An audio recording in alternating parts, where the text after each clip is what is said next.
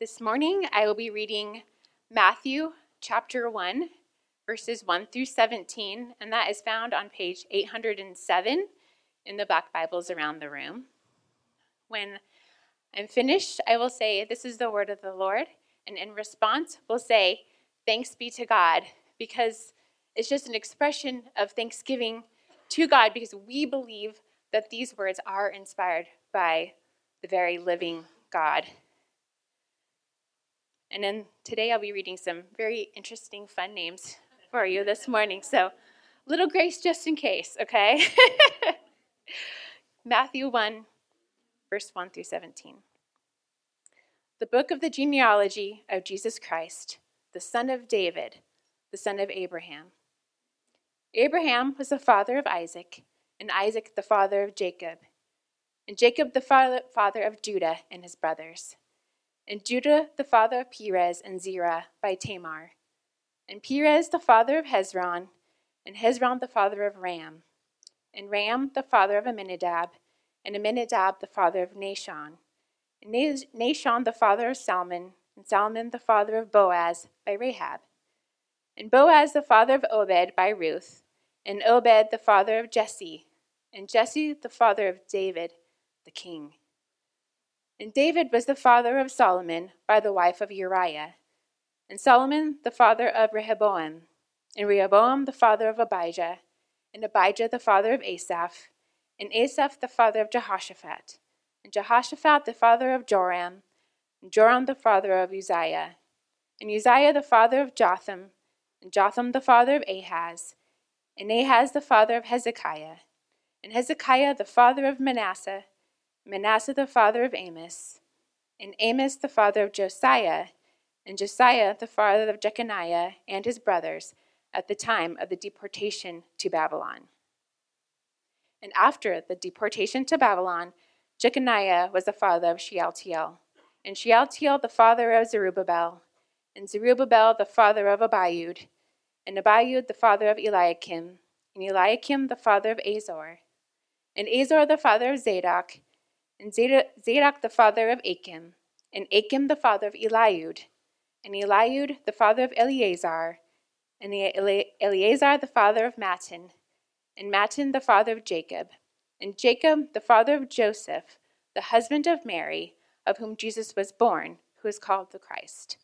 So all the generations from Abraham to David were 14 generations, and from David to the deportation to Babylon, 14 generations. And from the deportation to Babylon to the Christ, 14 generations. This is the word of the Lord. Let's pray. Heavenly Father, we thank you for this day and for bringing us all here together. We praise you for your faithfulness and the confidence that we can have in your promises. We ask that you would open our hearts and our minds as we read your word and hear your message preached today. We ask that you would be with Pastor Mark as he preaches, that you would guide his words, that they would speak only your truth. And we pray these things in your heavenly name. Amen.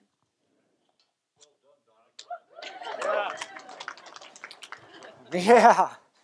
Ooh, this would not be a good day to go, hey, we need more Bible readers up here. People are like, I didn't listen in school very much, so I'm not doing that. That's amazing. Well done. Super good. I was nervous. I was like, I just feel forever has to read this week. That is rough, and you know it. All of you. You guys are scary to read too anyway, not alone to have to pronounce all those names. Man, awesome. Well done. Well, second to having to read this is to preach a list of names, right? Right. So this was all planned before I got here. So it was like, hey, here's Advent number 1, names. Go for it. So that's my sermon this morning, and we'll just get through all of them. It'll be about 4 hours, one by one. Well, welcome to Living Stones. I'm Pastor Mark, one of the pastors here, and happy Advent. Yeah, we have made it. Nice. It is Advent, and which means that you're either thinking a couple of things. One, you're like, Living Stones is sold out like the rest, and we're already doing Christmas. It's not even Thanksgiving, right? Have you thought that? I've had a couple conversations. Yeah, amen. All right. We're sorry. We haven't sold out, so don't worry. Some of you are like, right on, Christmas music. Let's do it. How many of you are those Christmas fiends already playing Christmas music? You should lose your right to vote. It's obvious you can't make good decisions. But the grace of God is for you, so we're going to be okay. Yeah, all the time. That's right. Okay, so yeah, whatever helps you sleep at night. Notice this. I did not say Merry Christmas or Happy. I said Happy Advent, and that's because Christmas and Advent are the same thing. Somewhere along the way, we've kind of enmeshed them, and we made them one and the same, but they're different. Advent is different. Long before Christmas, and it's all of its commercialism now, but long before Christmas arrived in the scene, Christians were celebrating Advent. And Advent just means arriving, arrival, the coming. And in fact, the coming is probably not even the best. It is arriving, because Advent has two things in mind. Christmas has kind of one thing in mind when you think of Christmas as a Christian, and that's Jesus has come. But Advent is focused on Jesus is coming because he has come. That's what Advent means. And so as we come into Advent, we're not just entering a Christmas season, we're connecting ourselves with the roots of our Christian faith in thinking about Advent and thinking about the arrival of God and thinking about the soon-to-be arrival of God again. That's Advent. And so it's not about Christmas music, and we haven't sold out, I promise. We are doing something that predates Christmas. We're doing something historical and sacred where we're remembering. In fact, Advent in the Christian calendar is the first of the Christian calendar. The Christian calendar begins with Advent. Isn't that amazing? For us, Christmas ends the calendar, but for the Christian, Advent begins the calendar. So Happy New Year. Yeah. Where's your resolutions, right? Lose some weight before Christmas, right? So Happy New Year. And as Christians, it starts with Advent. It doesn't end with it. It starts with it because this is central to our hope and our belief and where we're going and what we desire. But we could kind of mix it up. And we start thinking through a Christmas lens instead of an Advent lens, and what actually that affects our worship. It affects who we are. Because Christmas can be somewhat distracting, and Advent is meant to cut through that distraction so that we can really understand what the birth of Jesus means for us. Because obviously it wasn't in December, but it's when we celebrate it. And when we celebrate Advent, we're celebrating something deeper than just Jesus has come. And that's what we're unfolding in these candles. That's what we're unfolding in this series, is not thinking about Christmas, but about Advent. And I think there's a great poem. W.H. Auden was a poet, 1939, in the middle of World War II, at the beginning, he wrote an Advent poem. And he breaks it down clearly like this. Here's a couple stanzas. Faces along the bar cling to their average day. The lights must never go out. The music must always play. All the conventions conspire to make this fort assume the furniture of home, lest we should see where we are, lost in a haunted wood, children afraid of the night, who have never been happy or good. And he's recollecting in this very season that Christmas is a lot of distraction, right? We just kind of, we're lined up at the bar and we're living our ordinary life, and Christmas gives us kind of a boost of excitement and energy and music and decorations and the whole thing, and yet we walk right out of Christmas and the new year totally unchanged. And that's the point, is we can get lost in the distraction of Christmas, but Advent does something deeper. Because what Advent is really about, it's really about our inability to come to God, and so then God comes to us. It's really about God entering into the dark things, into the pain, and to the hardships. Some of you are cautiously walking into this holiday season. This week is already hard because you've lost someone, maybe even in this last year, and this is your first holiday season without somebody that you loved and knew and was close with you. it's still hard for me. And when I think about my dad being gone, and he died in November 4 years ago, it's still hard. It messes you up. It makes it weird. And sometimes you're like, how long has it been since you felt the Christmas spirit? How hard do you work in order to kind of generate? And what's great is that Advent is a reminder not of distractions and layers that we put on, but it's a reminder of we've always been children afraid of the night. Or some of us, we have long seasons in our life where we're like, am I really happy and am I really good? And no matter how much I play the part, I'm never changed. Advent is Jesus entering to the very hardship and pain. Advent is God taking your hardship seriously. Your pain, your suffering.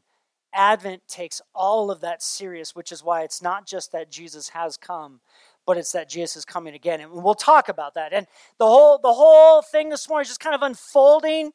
Why does Advent matter? How do we think about it? And those kind of things. And you know what? Oddly enough, it comes out of a list of names. There's a lot more here than maybe in your devotions, right? You're just kind of reading through the Bible and you're like, oh, wow, that's a lot of names. And I'm not good at English. And so you kind of move on. But you know what? I love the fact that we stood here this morning and read 17 verses of names. I love it because God has put this in for us intentionally. And this little section of scripture of all these names is no less the word of God than another part, which makes more sense immediately. I love it that we are elevating the word of God. And there's a lot here in this little chapter. And we got a lot of work hoping to make it clear with very little content in the actual verses. But I'm going to invite you to hear it like a first century Jew would have heard this, because that's the key. There's a reason why Matthew brought it here. These are the genealogies, and genealogies are usually what you read at night when you can't sleep.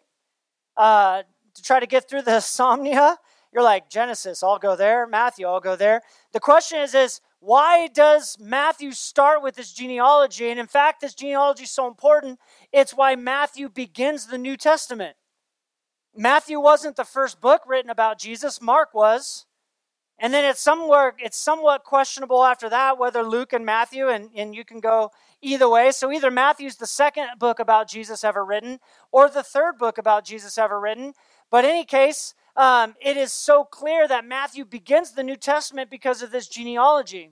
Because this genealogy is attaching itself to the greater story of the Bible. And in fact, this genealogy is attaching Jesus to Genesis, to the very beginning of mankind, to the very beginning of the world and of creation.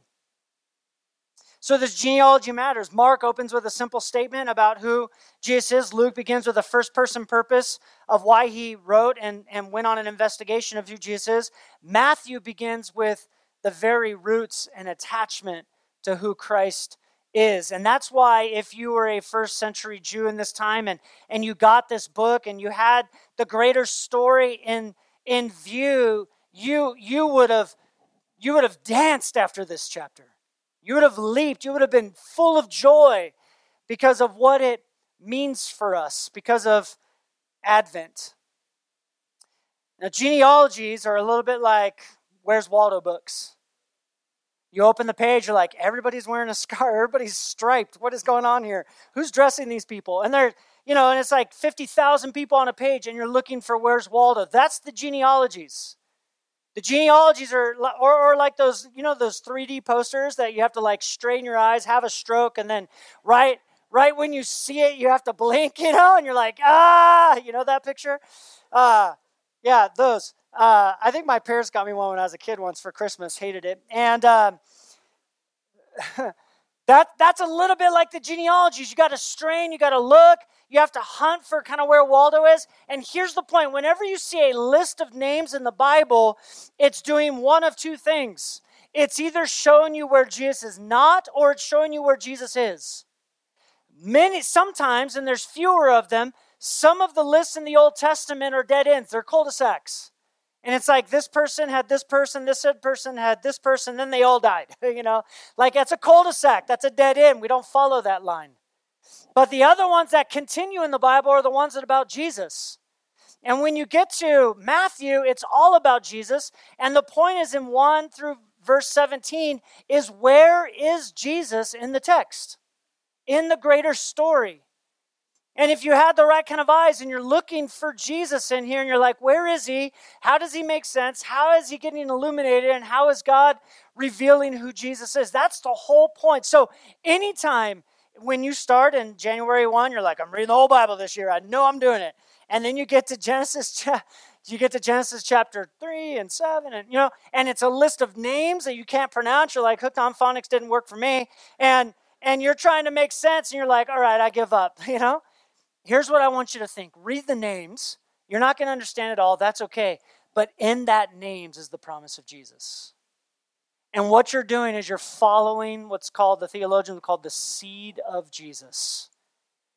The moving and revealing of God and his total redemptive story in the world. That's what it is. And that's why Matthew starts with this list. We'll just start in verse 1. Matthew says, the book of the genealogy of Jesus Christ. Okay, first off, tangent, book. Matthew's not making up a list. Some of you are walking in, you're seeking after Jesus, you're trying to make sense. You're looking at translations of the Bible. You've heard things about the Bible being corrupted or changed or personal agendas. One of the things is Jesus has a actual physical book of genealogy. And what Matthew's doing is he's not going, here's the list that's been repeated. He's literally going to a history book where they kept a good record of the line of these people and that you could actually get to Jesus through this line. Their records were really, really good. So there's a book about the genealogy of Jesus, which meant they just went down to the courthouse or whatever, opened it up, and they could follow the line 42 generations. That's how many generations are here. And for 42 generations, you can prove that Jesus was a real man. There was a historical man, really born, really died. And you can trust that the stories about him are true because they're based in fact and research and not just kind of pulled out of thin air. That's amazing. All right, book. The book of the genealogy of Jesus Christ, the son of David, the son of Abraham. So here's where it begins. If you were in the first century, you would look at these three names and you would begin to make some assumptions about what's happening here. You have Jesus Christ, so they start with the end. So they're moving from the end going backwards. The book of the genealogy of Jesus Christ, that's the end. And they're tracing it back. And right in the beginning of verse 1, they pull out son of David and they pull out son of Abraham. And what's happening here is they picked Abraham and David because Abraham and David form one of the 5 major covenants in the Old Testament or in the storyline of the Bible. And the Abrahamic covenant and the Davidic covenant, that's what's going on here. And so right in the very beginning, here's the assertion of Matthew as he writes. You've seen the book. There's a genealogy. It ends here at Jesus, and Jesus is attached to these two particular people. He's a son of David, way down the line. He's a son of Abraham, way down the line. He's the offspring of these two. Now, not just names, but the covenants that go behind them. And let me bring you into it. Genesis chapter 12, 1 through 3. This is the beginning of the Abrahamic covenant, and then it begins to really get filled in chapter 15, by the way. But chapter 12, here's how the Lord God starts it. Now the Lord said to Abram, go from your country and your kindred and your father's house to the land that I will show you, and I will make you a great nation, and I will bless you and make your name great, so that you'll be a blessing. And I will bless those who bless you, and him who dishonors you I will curse, and in you all the families of the earth shall be blessed. Right? So here's the covenant. The covenant is God is going to form a people through Abraham for himself, and they'll be what? # blessed. That's what it is. That's what it is on Insta. That's what he would have wrote. # blessed. The people of the earth, there would be a people of the earth pulled out that would be just God's people. And here's what a covenant. Anytime you hear the term covenant in the Bible, I don't want you to think handshake. I want you to think relationship. Because a covenant in the Bible is about God's relationship with his people. And the very first covenant that he made with a people group came through Abraham. The very first covenant that was made was creation, by the way. But the first covenant he makes with a people group, a people that he says, you'll be my people. You'll be my peeps. I'll be your God. That's what the covenant was. And I want you to hear relationship, because that's what that is. Abraham, from you, I'm going to create a great nation.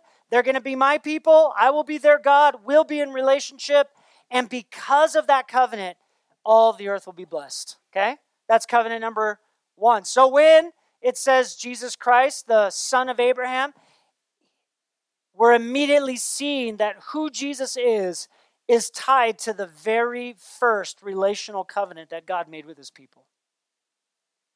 So there's something unfolding here. The second is the Davidic covenant, David's covenant. And the way that covenants worked is they built upon one another. They illuminated the covenant more and more. And so if you have the Abrahamic covenant, here's a people, those people are going to be blessed. The Davidic covenant comes along and gives us a little more detail about what it's like for those people of God. And so then we go to 2 Samuel 7, 12 through 16. This is everything that's in this one little verse that if you were a first century Jew, you would have gravitated towards. So we got to do some work to get there. 2 Samuel 7, 12 through 16. When your days are fulfilled and you lie down with your fathers, I will raise up your offspring after you, who shall come from your body, and I will establish his kingdom. He shall build a house for my name. He'll establish the throne of his kingdom forever. I will be to him a father. He shall be to me a son. When he commits iniquity, I will discipline him with the rod of men, with the stripes of the Son of Man. But my steadfast love will not depart from him, as I took it from Saul, whom I put away from before you. And your house and your kingdom shall be made sure forever before me. Your throne shall be established forever. Now, there's a lot we can talk about in here. This is a whole sermon by itself. But you got iniquity. He became sin, who knew no sin, was punished by men, right? He was given in the hands of lawless men, put on a cross. By his stripes we've been healed, right?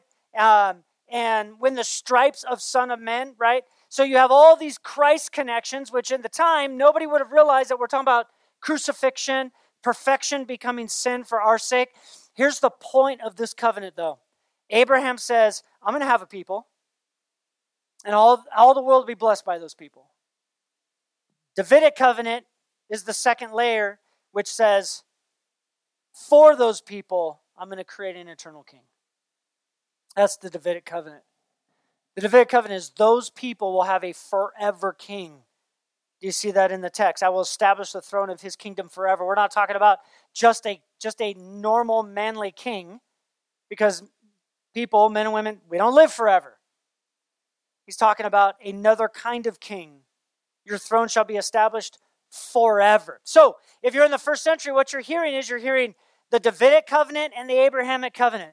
You're hearing God's people and God's king for that people, and then that's being attached to the name of Jesus, which is about what? This is about Advent, which means this.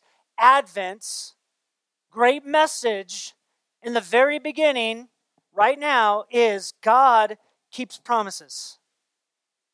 You got to think the amount of time that has gone on. You imagine some people might have despaired. We actually even see that in the Bible. We see it from King David himself, who was given this covenant by God, going, how long, O Lord? How long, right? How long will you wait? How long will my life look like this? And the very first verse of Matthew, breaking in this new way in which God, called the new covenant, in which God is going to relate to his people, comes in with this. Remember, God has kept his promise. So when Jesus comes, when Jesus arrives, it is a sign that God doesn't fail the people that he's made promises to. When we go into Advent, we're like, look, God's made some promises, and Jesus is proof that he keeps those promises. And if God has kept his promise in Advent, then he will keep his promise in everything else. This is how it goes. It's an argument from greater to lesser. Romans 8 tells us this. He who did not spare his own son, but gave him up for all of us, how will he not also graciously give us all things? You know what he's saying? The most valuable thing ever in all of the universe was given to you in Advent. Why then do we continually wrestle with God as if God gave us his most valuable thing and now is keeping all the lesser things from us? Right? Which Advent is this great reminder that if God has given us Jesus, then there's nothing else that he would spare from us. Which means all of his promises will be ours. Why? Because he gave us Christ in Advent. Jesus has arrived. Listen to what it says in 2 Corinthians 1:20. For all the promises of God find their yes in him. That is why it is through him that we utter amen to God for his glory. God keeps promise. Now, he keeps promise in that he's going to fulfill a covenant, but he keeps promise with you about everything that he has ever said to us in the scripture. If you've ever wondered if God will forgive you, he keeps his promise. That those are justified by faith, forgiven by faith, decreed righteous by faith. God will keep his promise. Have you ever wondered if God will remember you when this life is over? Do you ever wonder if he's thinking about you now? We're told in David that God has more thoughts about you than all the grains of sand on the shore. And you're like, I don't know though, because my life doesn't look like God is thinking of me very much. God always keeps his promise. So then what? He will save you. He will fulfill his promise to you. He'll forgive you. He will receive you this morning. You haven't gone so far. You haven't screwed up enough in order for God to remove his promise. He's with you always. Any of you ever wonder, is Jesus even walking with me today? Because I feel alone. I feel an outsider. I feel like God is not near. He's with other people. That's evident, but I don't think he's walking with me. And then we turn to Matthew chapter 28.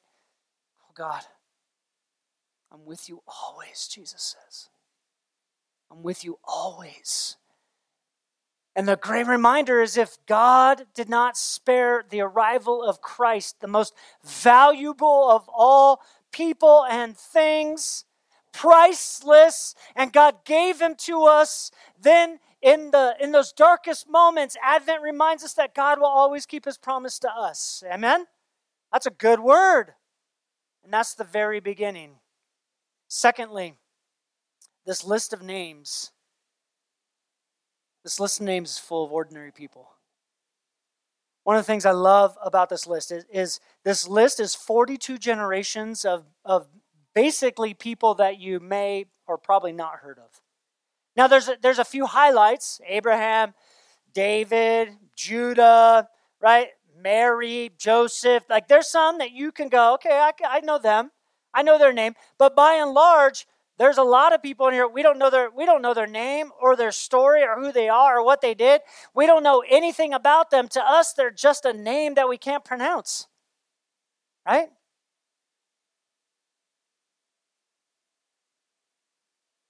For me, when it comes to like Christmas, especially the Christmas tree, that thing has to be amazing. I'm like National Lampoon's Christmas Vacation, kind of amazing, right? And I don't want no tree with a hole in the side of it. I don't want no puny tree. I don't want any Charlie Brown tree. I don't want that. I don't want a tree that's essentially naked. You can see through. I don't want that tree. I want a tree that sings to me. And there was a time we had all of our kids were little, and we took 4 hours up in Apple Hill looking for a Christmas tree to cut down, and our marriage survived barely. But I'm out there, and we went to 6 different places. I just couldn't find it. I'm just waiting for the tree to sing to me. I'm like very picky about a Christmas tree. Oh man, too picky about a Christmas tree? I don't want nothing ordinary. Some of us are we're like that. Christmas is a big deal. We want our houses to shine, want our trees to shine. We try to want to capture our childlike, whatever that was like when we were kids. We have this memory of Christmas being so amazing that, we have to recapture it because we're really wounded, broken people. for whatever reason, I had a jacked up family, but that tree meant something to me. So I don't know if I was just looking at that tree, I was like, that's what peace looks like. All right. And so I don't know if that's what's going on. A little bit of therapy session. You're welcome. But man, that tree has to shine. But whether it's Christmas or not, that's our lives are very much, we have a hard time being ordinary. Now, some of us we really like being ordinary, and maybe we're okay with that. Many of us, we struggle with being ordinary. And especially, it seems like maybe, millennial and Gen Z, and we search for significance.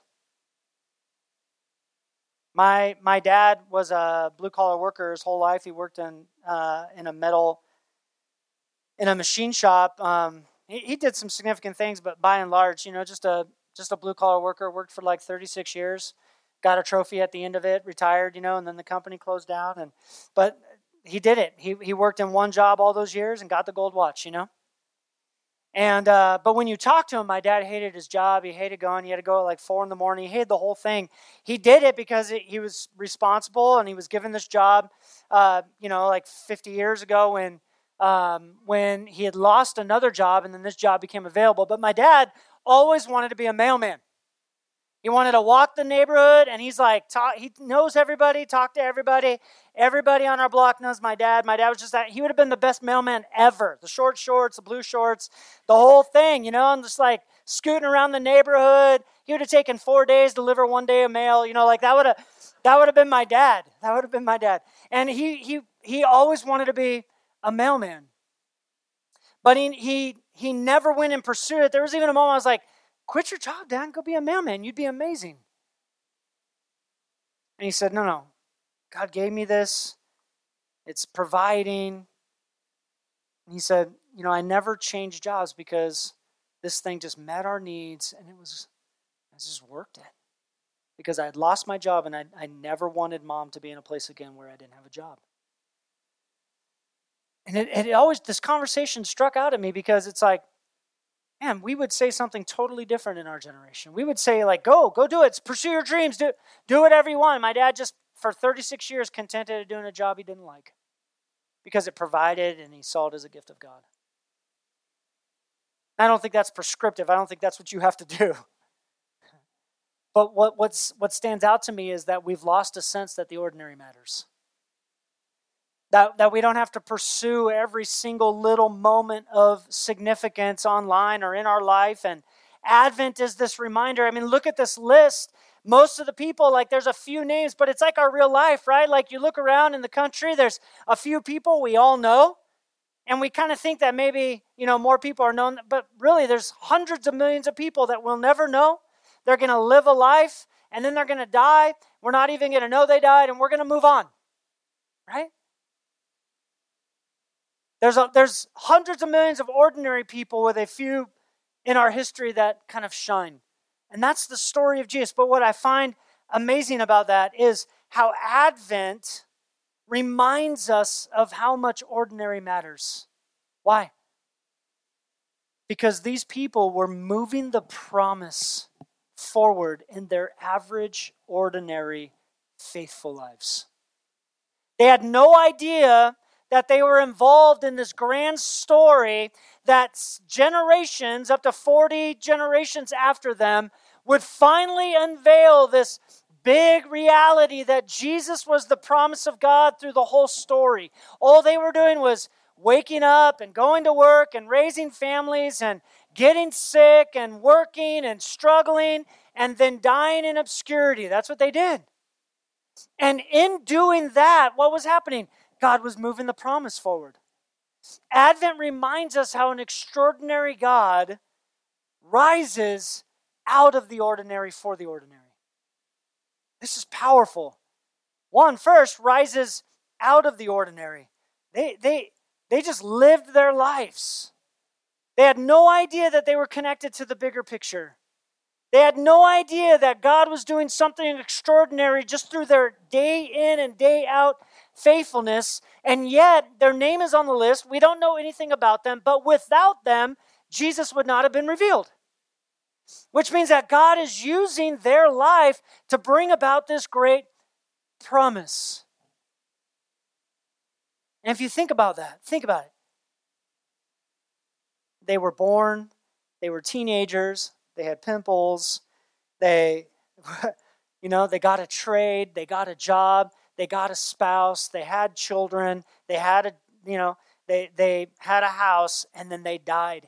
And we look back and we're like, that's not very extraordinary. We know nothing about them. And yet it was through that, being born, growing up, going to work, having children, having a spouse, that God was moving his promises forward. God's promises do not only come through these grand people that we think are really special, but the promises of God are being moved in the world, rising out of every ordinary people. The second is Advent reminds us not only that the promise is moved through the ordinary, but that the promise is for the ordinary. Jesus didn't come for the extraordinary. He came for the ordinary. Sometimes, like, man, am I good enough? Do I worship enough? Am I noticeable enough? Am I valuable enough to God? No. He did not come because you're special, because you've generated your special. He came because he created you in his image, and being created in his image, you are special. And he came for the ordinary. Think of Jesus himself. Think about, we kind of have this thought in our mind, but Jesus was super ordinary, wasn't it? We were told that he didn't look great. We have these pictures of Jesus, and he's like flowing and blonde, and he just came out from, the salon. His nails are done, and like the whole thing. He has a manicure. He's metro. Like the whole thing. That's Jesus, right? He gets manis and petties. Like he's the real. No. Jesus didn't look that way. We're told in Isaiah that Jesus looked rough. In fact, he said nobody wanted to look at him. It's safe to say Jesus was ugly. No lightning, see?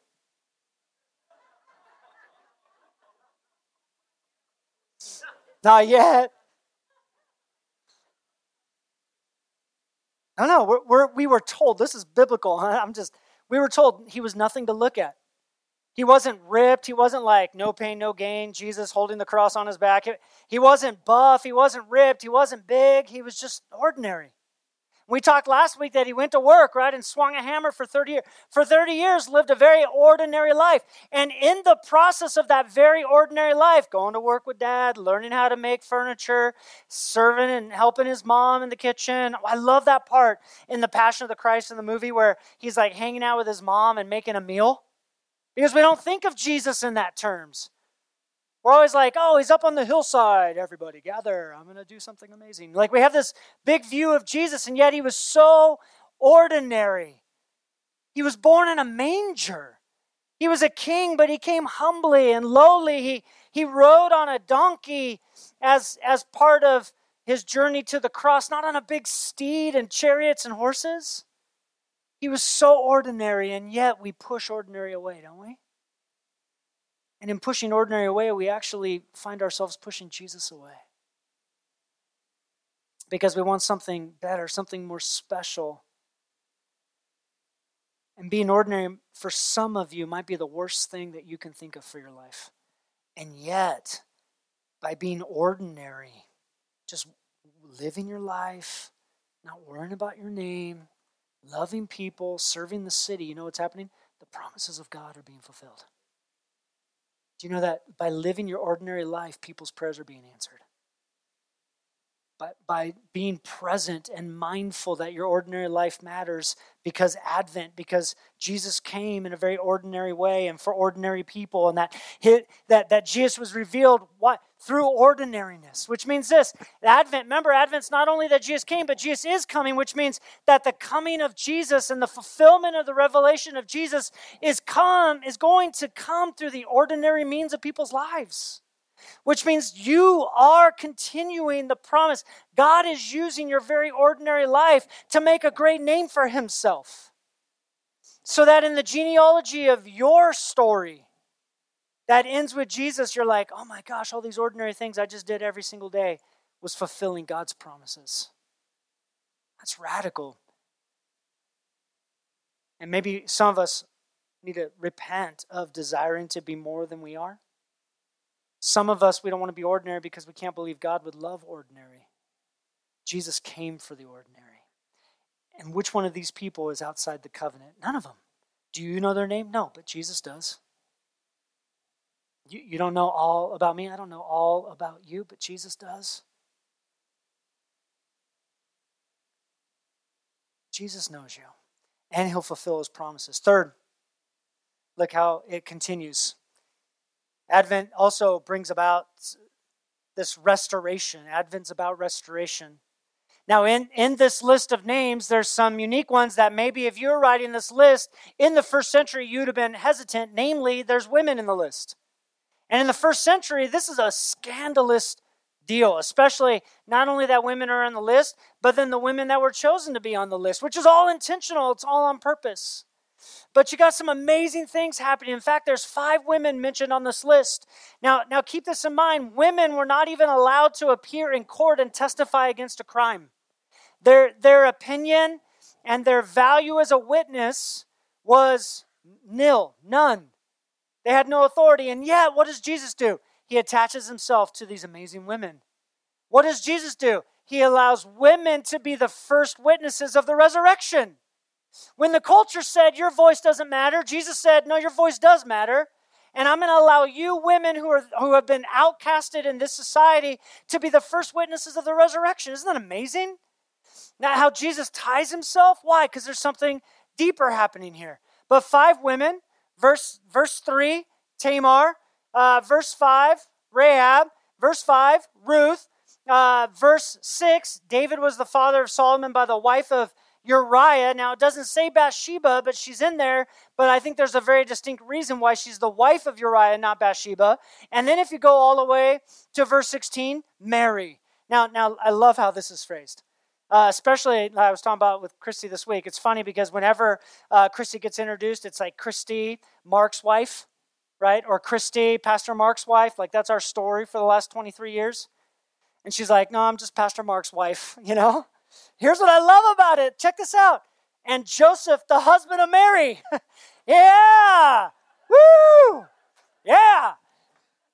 He's like, I'm just Joseph. I'm her husband. She's the big deal. I love it. I love it. There you go. There's a theme verse for you, right?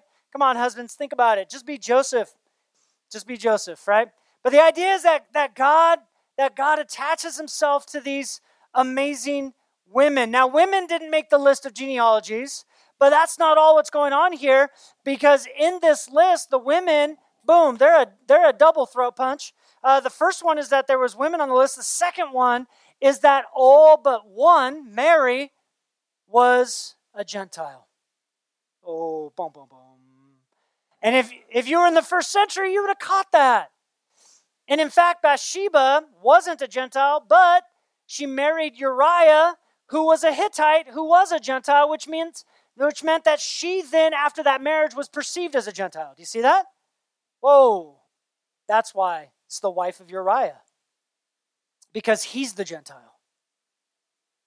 And so Jesus is from this list. They're just ordinary people, but then there's some extraordinary things about these people, not because they're extraordinary in them, but it's because it's extraordinary that Jesus would attach himself to them. And that they're women, and they're Gentile women. What's happening?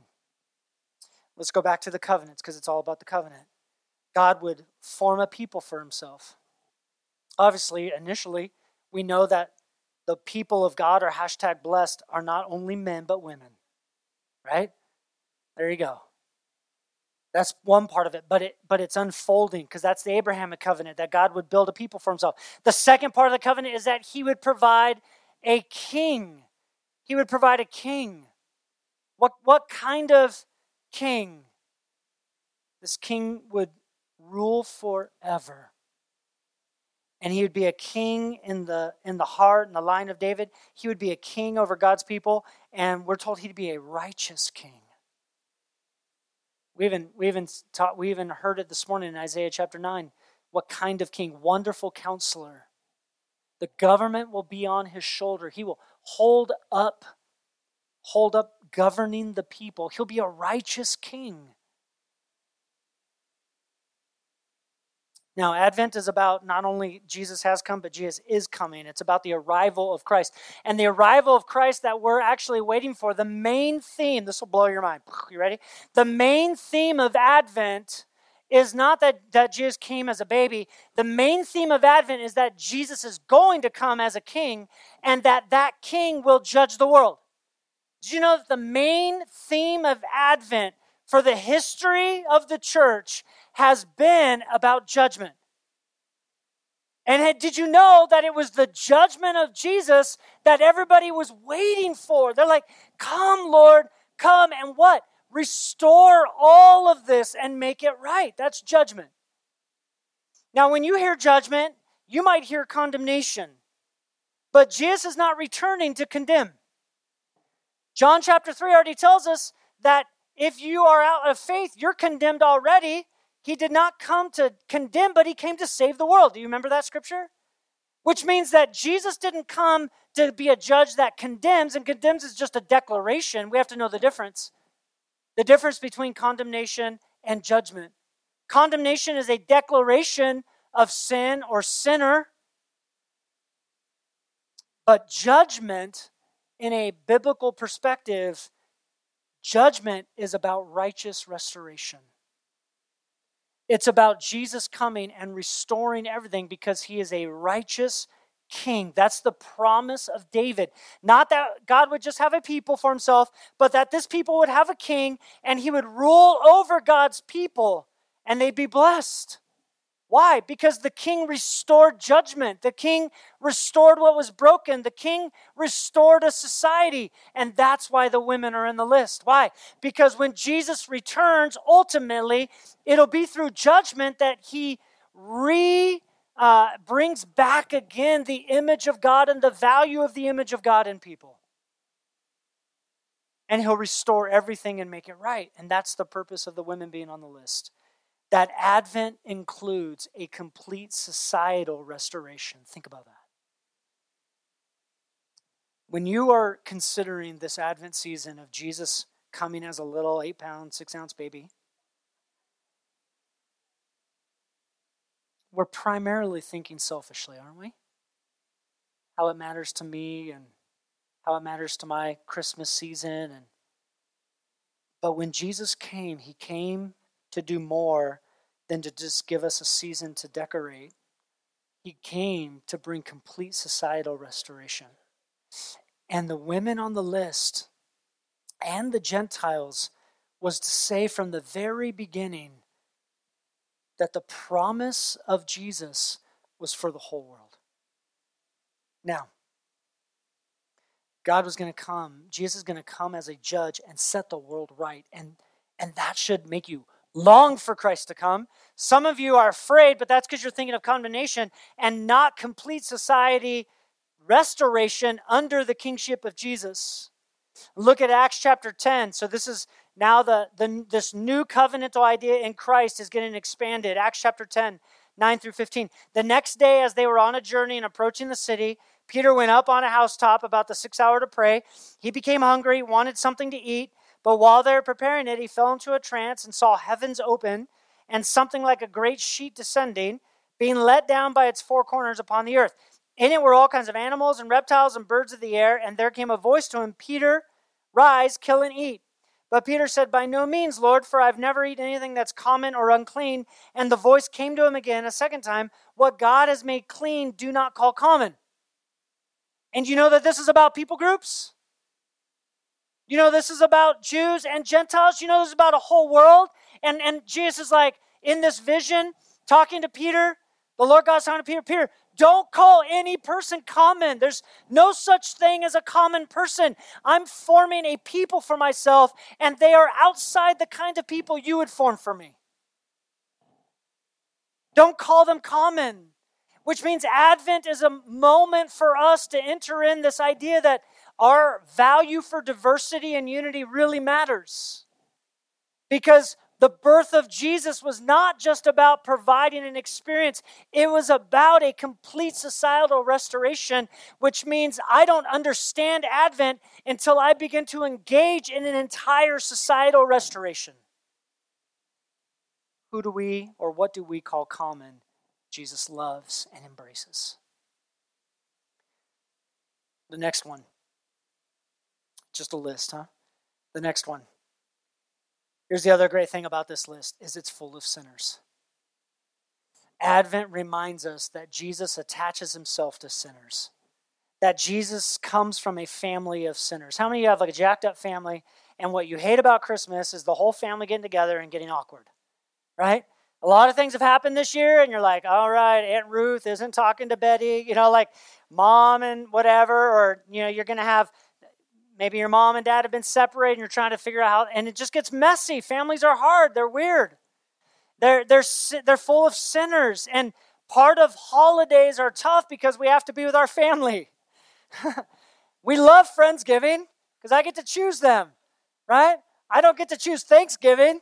That's when all the people I really don't want to talk to come over. We call them family. And so, but here's the great thing about it. Jesus gets it. His Thanksgiving was crazy too. His list of people were sinners. I mean, oftentimes the first thing that's pulled out is the women. I think that's unfortunate. But the women were sinners, but so were the men. 3 of the 5 women on here were prostitutes. And Jesus goes, you're my family? And then the men, we could spend all day and break down, but let's just look at some of the big ones. Abraham lied about his wife, allowed another man to take his wife for fear, and was even open to him sleeping with her. Abraham, who forgot the promises of God, ended up sleeping with one of his servants, Hagar, right? And now the whole world is crazy. And so we got all kinds of things happening. Abraham was a sinner. David forced himself using his power on a woman. She got pregnant. David tried to hide it by bringing her husband back from the front lines, but he was so full of character, he slept at the door of the king, wasn't willing to drink or go and be with his wife, and so then David was stuck. So then David's like, hey, put him on the front line and everybody back up. That actually happened in the Bible. Could you imagine that moment where like Uriah's like, all right, let's go? What? That's a real moment. David's a sinner. Misused his authority, misused his power, killed a man. That's nuts. That's the Bible. Joseph tried to end the engagement with Mary out of fear because she was pregnant and what that would mean for both her and him. And they weren't married yet, and he didn't believe the angels. Judah solicited prostitutes in here. Manasseh is called the word wicked. He's in here. And then everybody else is an ordinary sinner in their ordinary lives. And from this list comes Jesus. Jesus gladly comes from a family of sinners. Advent is for sinners. Here's the great thing about the Abrahamic and the Davidic covenant is that they were unilateral, which means there was nothing incumbent upon you to make the covenants, the relationship with God, come. God graciously came to sinners. And if there's anything, for some of us, you guys are walking in here burdened by a law, burdened by morality. You can't even obey your own morality that you want others to obey. And you're coming in burdened by your sin. You had a late night last night. You made some really poor choices other than listening to Christmas music. And now you're walking in here and you're like, man, I'm a sinner. I don't know if I can participate. Some people aren't here this morning because they have sinned and somehow they have to make their own lives right before they come and meet with Jesus because we don't get the gospel right. Because we don't understand that Jesus loves sinners. And Jesus loves the broken.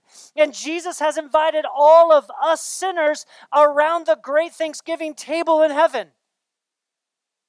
And he's going to pass a cup and he's going to welcome you there. And there's going to be a smile. And we're going to be like, man, we are really jacked up, but Jesus is really, really good. And he loves sinners. We're told in 2 Timothy, if we're faithless, he remains faithful. He cannot deny himself. Advent reminds us that your sin cannot derail the grace of God. Think about that. You know your sin. You know the cycle of your sin. You know where you've been. You know the choices you've made. You know the heart. You know that you've murdered by your anger. Anger's murder in seed form. You know you've lusted. You know you've clicked. You know you drank too much. You made choices that didn't honor Jesus, and yet the point of Advent isn't to go, oh my gosh, I got to get my life right before I can really celebrate Christmas. The thing of Advent reminds us that we could not go to God, so then God had to come to us sinners. And that Jesus gladly welcomes sinners, and Jesus loves those who are all those people that are on this list. And lastly, to close out, Advent is an invitation into the eternal. Go to verse 17. So all the generations from Abraham to David were 14 generations, and from David to the deportation to Babylon, 14 generations, and from the deportation to Babylon to the Christ, 14 generations, 42 generations. And there's all things that could be said. There's some great things we can do with some numbers, but I'm not good with math, so we'll avoid that. Here's what I think how the promise ends in verses 1 through 17. God is playing a long game. God is patient. God is willing to reveal himself over 42 generations. God is not interested in quick and temporary fixes, but he's rather interested in eternal transformation and happiness. And we walk with God and we're like, do something right now. Get after it right now. I need it now. And in God's story, he's going, 42 more generations and I'm going to do it. And you're like, no, I don't want 42 generations. I want it right now. And God's like, no, I'm way more interested in the eternal happiness of your heart and soul than I am in the temporary fix of your life. And just when you're like, it cannot get darker, it cannot get worse, and where is God? God out here, here's what Advent draws us in to remind us that God is playing a much longer game than we're playing, that has higher stakes than we know, that is about eternal things and not just temporary little moments of happiness and consolation. Advent is a reminder that Jesus is coming again, and although we'd want him to come right now because we are in a mess, God is playing a long game that invites us into an eternal story. So how dark are things now? How silent is God now? What is culture up to now? No matter how you answer that question, God is playing a long game. He isn't losing. And when you read this list, how many people of these guys and women's lives, they were suffering the effects of sin against them and the effects of their own sin and the effects of the world, war, famine, hunger, poverty, and yet God was revealing, and yeah, they would have wanted Jesus to be revealed right there at generation 30 or 35 or 40, but it was 42 generations. And boom, Christ. And you'll go your whole life, maybe, suffering. I'll go my whole life with a back disease, maybe. You will live, you will grow, you will have kids, and you will die. And God is playing a much longer game. And Advent is an invitation into an eternal waiting, not just a temporary fix. Welcome to Advent. Let me pray. Lord Jesus, you are so good. You are better than we know. You are greater than we deserve. Thank you, Lord Jesus, that you love sinners. Thank you, Lord Jesus, you gave us a list of names that at least on the surface doesn't make sense. But oh, how rich this list is. Oh, how rich your grace is. Oh, how good Advent is. And I pray this Christmas, we can have a lot of fun. We can bring joy to our families. We can bake cookies. We can enjoy it because of the grace of God. But I pray that this Christmas we will not be distracted in the short game, in the small game. But Jesus, you are going to return. Why? Because you've already come. And you will restore all things because you are a righteous king and you remember your promises to us. We pray in your name. Amen.